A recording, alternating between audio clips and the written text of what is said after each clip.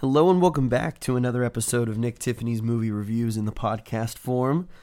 Today we're jumping back in with Marvel with their latest Ant-Man and the Wasp, Quantumania. This marks the third entry into the Ant-Man cinematic universe. This film, just like the previous two, is directed by Peyton Reed, who also did Bring It On at one point, Yes Man, The Breakup. I remember there was once a time where Edgar Wright of the Cornetto trilogy, Shaun of the Dead, World's End, Hot Fuzz, Baby Driver, he was actually going to direct Ant-Man 1 way back in the day, but left because of creative differences with Marvel, and obviously over time, that has been a constant theme over at Marvel is directors leaving due to creative differences. Obviously, you want to come in and tell your own story, but unfortunately, Marvel makes sure that you tell the larger story in the background, set up a billion films, and have a little bit of time to focus on your characters. And so, just kind of what I felt had happened with the latest Thor film, and to a lesser degree, Doctor Strange. Ant-Man Quantumania, I would have loved to just have a movie with Scott Lang, with Hope Van Dyne, with Janet and Hank, and maybe Cassie, and just the five of them. I don't know, each Ant-Man film we spend with Scott and his cohorts, Michael Pena, David Desmachlin. We have T.I. was in the first two movies, and I'm not gonna lie. I know I saw Ant-Man and the Wasp. I know I was excited for it because I'm a huge Lost fan, so Evangeline Lilly has always had a special place in my heart. So, I feel like that movie kind of came and went. Lawrence Fishburne, Morpheus, to those who are uninitiated, he was in Ant-Man 2, Ant-Man and the Wasp, and he was doing an interview for a movie recently, and they asked him, like, well, hey, what are your thoughts on the Marvel universe now, where you think you could fit in? And he's answering the questions as if he's never been in a Marvel movie, and he's like, wow, I'd love to do one of those movies eventually, if they called, and they're like, hey, wait, weren't you in Ant-Man 2? And he's like, oh, yeah, you know what, I was. You're right, I did have a little part in that. And I think that mixed with the box office performances of the latest Marvel films, Black Panther was kind of, I think still a cut above all of the rest of these recent releases in the last year or so. But, Ant-Man Quantumania struggled, just kind of like Shazam did. I don't know, the superhero fatigue is real, or maybe people are just ready for something that feels more real. So Ant-Man 3, Quantumania, Ant-Man and the Wasp, Quantumania, follows Scott Lang. We're picking up here post-Avengers Endgame, where Scott came back from the quantum realm, saved the world, helped get all the Infinity Stones back. They beat Thanos. He's been awarded Baskin-Robbins Best Employee of the Year now, and the movie kind of starts with him reading from his best-selling new novel, kind of, watch out for the little guy, which is why you should always, you never count out the small guy, of course, is the larger meaning in all these movies, and we get that. So where we kind of catch up, Scott's clearly lost years away from everybody else when the blip had happened. He was in a unique situation where he was in the quantum realm for only a few moments somehow, but 5 years passed in the real world. So his daughter's older now, and this time his daughter's played by Catherine Newton. A different actress who she was played by in Endgame, which, again, I don't know, maybe they couldn't get a hold of the same actress. I thought the one in Endgame, she did a terrific job kind of conveying a lot of the emotions with Paul Rudd, but, what you fun to do. So Cassie, in her dad's absence, has been studying the quantum realm. She's been studying a lot of the PIM particle science with Hank, kind of in the background, still played by Michael Douglas. Michelle Pfeiffer plays Janet Van Dyne, who herself, was recently brought back from the quantum realm after being gone for 30 years. And, Cassie's, I think in the movie, she's supposed to be around 18. It's clear she's in that kind of college age. It's like, all right, there's a lot of screwed up stuff in the world, and we need to be doing more to help. Whether it's, she was getting arrested for protesting homeless encampments due to the blip, all sorts of stuff. And a lot of the movie is kind of, her character is like, doesn't matter what it is, whatever atrocity there is, we always have to try something, Dad. And they're just kind of bagging on Ant-Man because they're like, what are you doing now? And of course, he kind of retorts like, I don't know, I saved the entire world. Sorry, if I'm kind of taking a break and finding myself. And they're like, yeah, well, you know what, you saved the world, big whoop. There's other problems out there, And then Scott said himself, he's like, if the Avengers call, like, I'll always answer that call. But he's like, I really just want to spend time with my daughter. I really want to try to get back to living the life that I missed. And, of course, his daughter sees that as, you're just giving up on being a hero and doing whatever. So, of course, secretly in the background, she's had a fascination with the quantum realm. It's where she lost her grandmother. It's where her dad was for a brief bit of time. And the technology and the world behind it's fascinating. So, of course, she's going to show off a machine that she's been working on. Michelle Pfeiffer, she is none too happy, and neither's Paul Rudd. And, of course, things go horribly wrong, and all of them are sucked into the quantum realm, split up and scattered across this strange world. And so that's kind of where the root of the story and its conflicts takes place. Once they get down there, you got to find a way out. It took Michelle Pfeiffer's character 30 years to get out of there. So if there's any luck that they might escape, it's probably through her. And when they're down there, it's clear that a lot of creatures and odd things down there know who Janet is. And they know her as the one who escaped. Because for years, apparently, she was a freedom fighter down there, fighting the oppression of one known by the name of Kang. And if that name sounds familiar, it's because he's been Marvel's largest teased villain since Thanos kind of set to take over the mantle, so to speak, of the big bad in the MCU. Kang, played by Jonathan Majors, made his first appearance at the end of Loki. But this is really kind of his first big introduction into the larger MCU, understanding where the Conqueror came from, why he was banished, and just truly how powerful he is. So I won't go too much more into detail with the story. Obviously, there's going to be some conflict. If he's been banished there and they need to escape, they can't let him out. And so a lot of the movie does revolve around these strange creatures in the quantum realm who've kind of been under the thumb of Kang's oppressive rule. And, of course, Paul Rudd's character, Scott's, he's like, we got to get out of here. We got to go home. This isn't our fight. Who knows how long or how much time has passed in the world above. But, his daughter, of course, is like, Dad, you can't do this. Like, these people need our help, Like, we got to help them. If you don't, I will. And, of course, she's, bless her heart, she doesn't have the Ant-Man or the Wasp training that her guardians do. And so, of course, Paul Rudd is sucked into helping maybe a little bit reluctantly.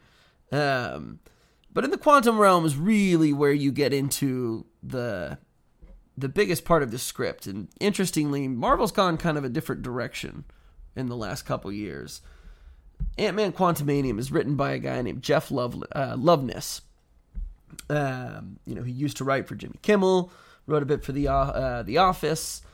A lot of what he is known for, especially more recently, he's one of the head writers for Rick and Morty.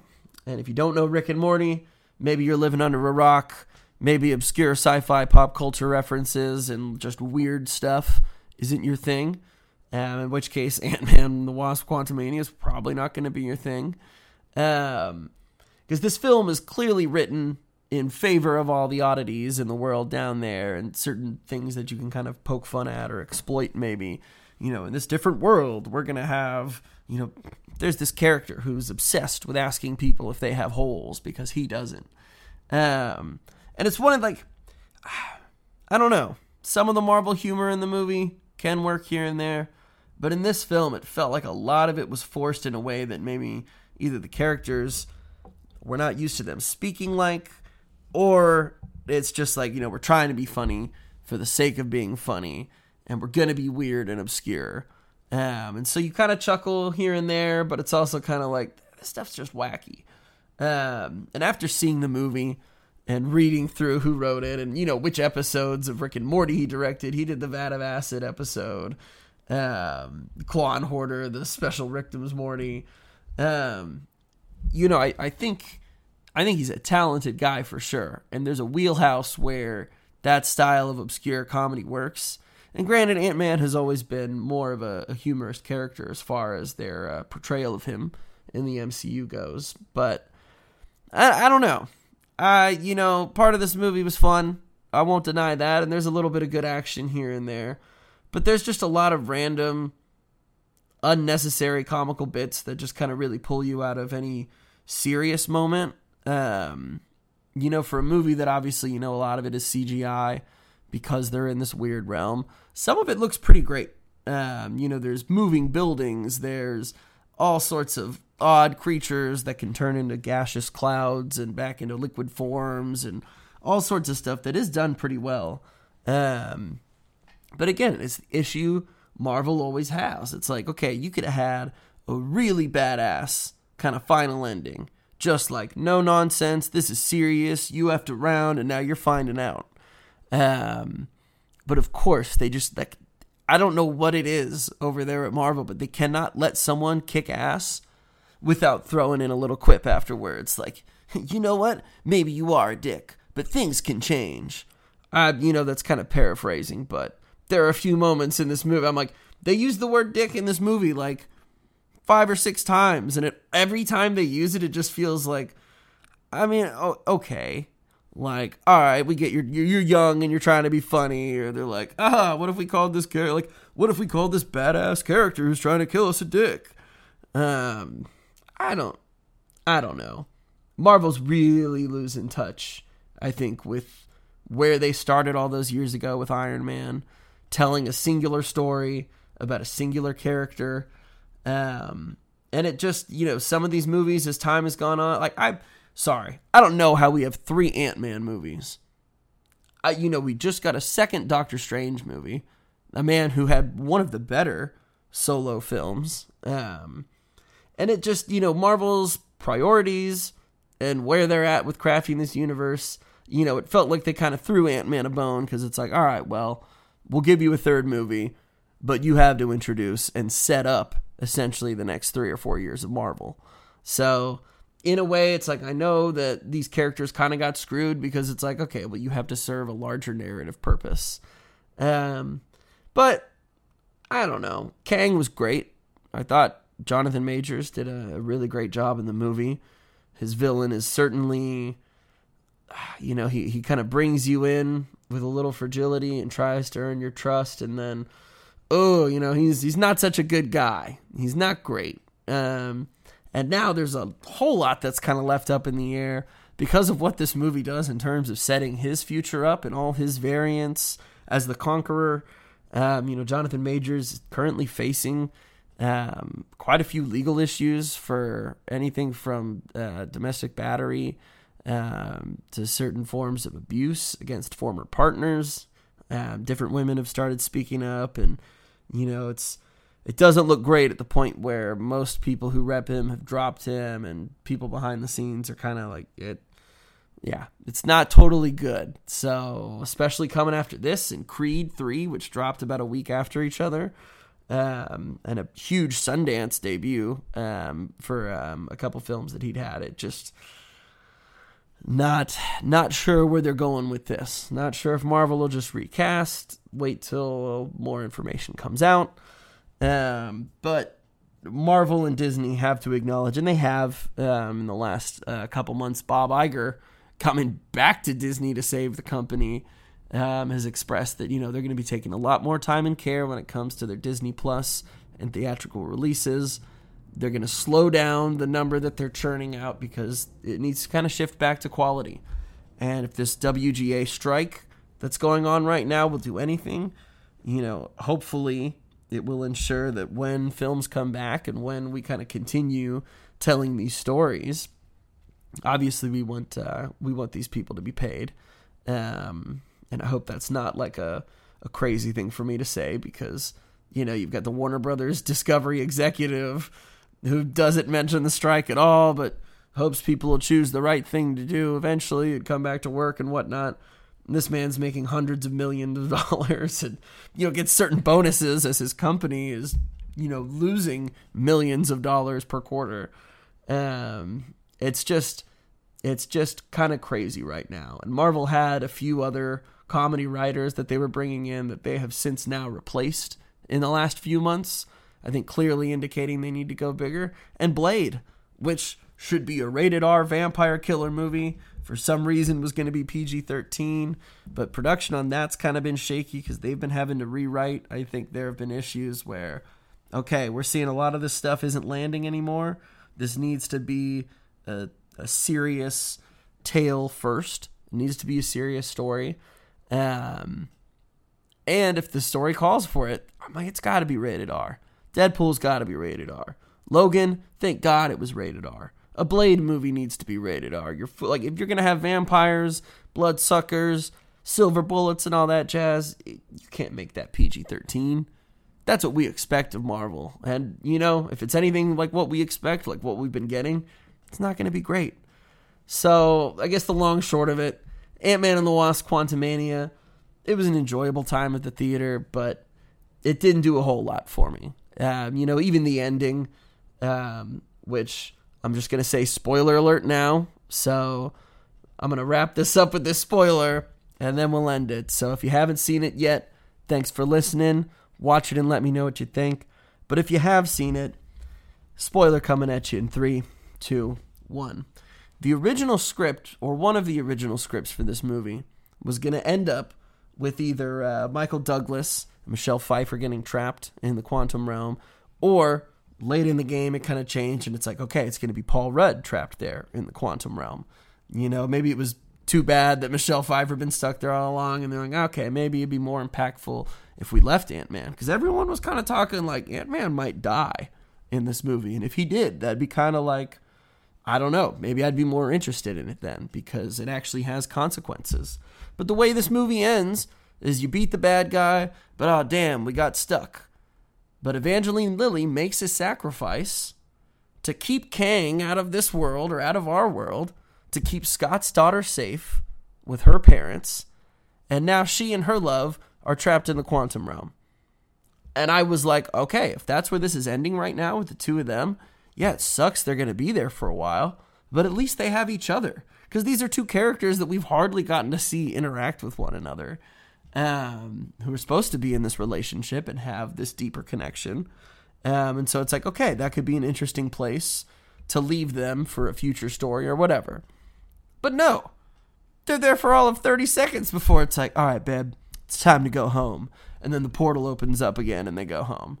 And everybody's happy and everything's fine. And for the most part, we save the day.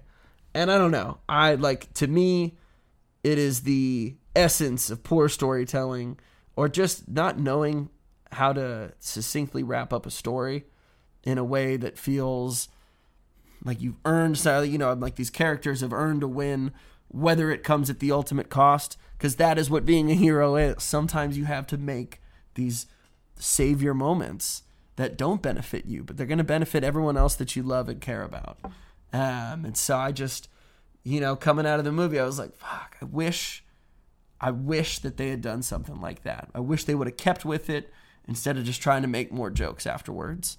But, you know, that's a lot to ask for a movie that, you know, had MODOK and turned him into what they did. But I digress. Thanks again for listening, guys. This is longer than I thought I was going to talk about Ant-Man. But we'll catch you next time with some non-comic book reviews. Thanks, guys.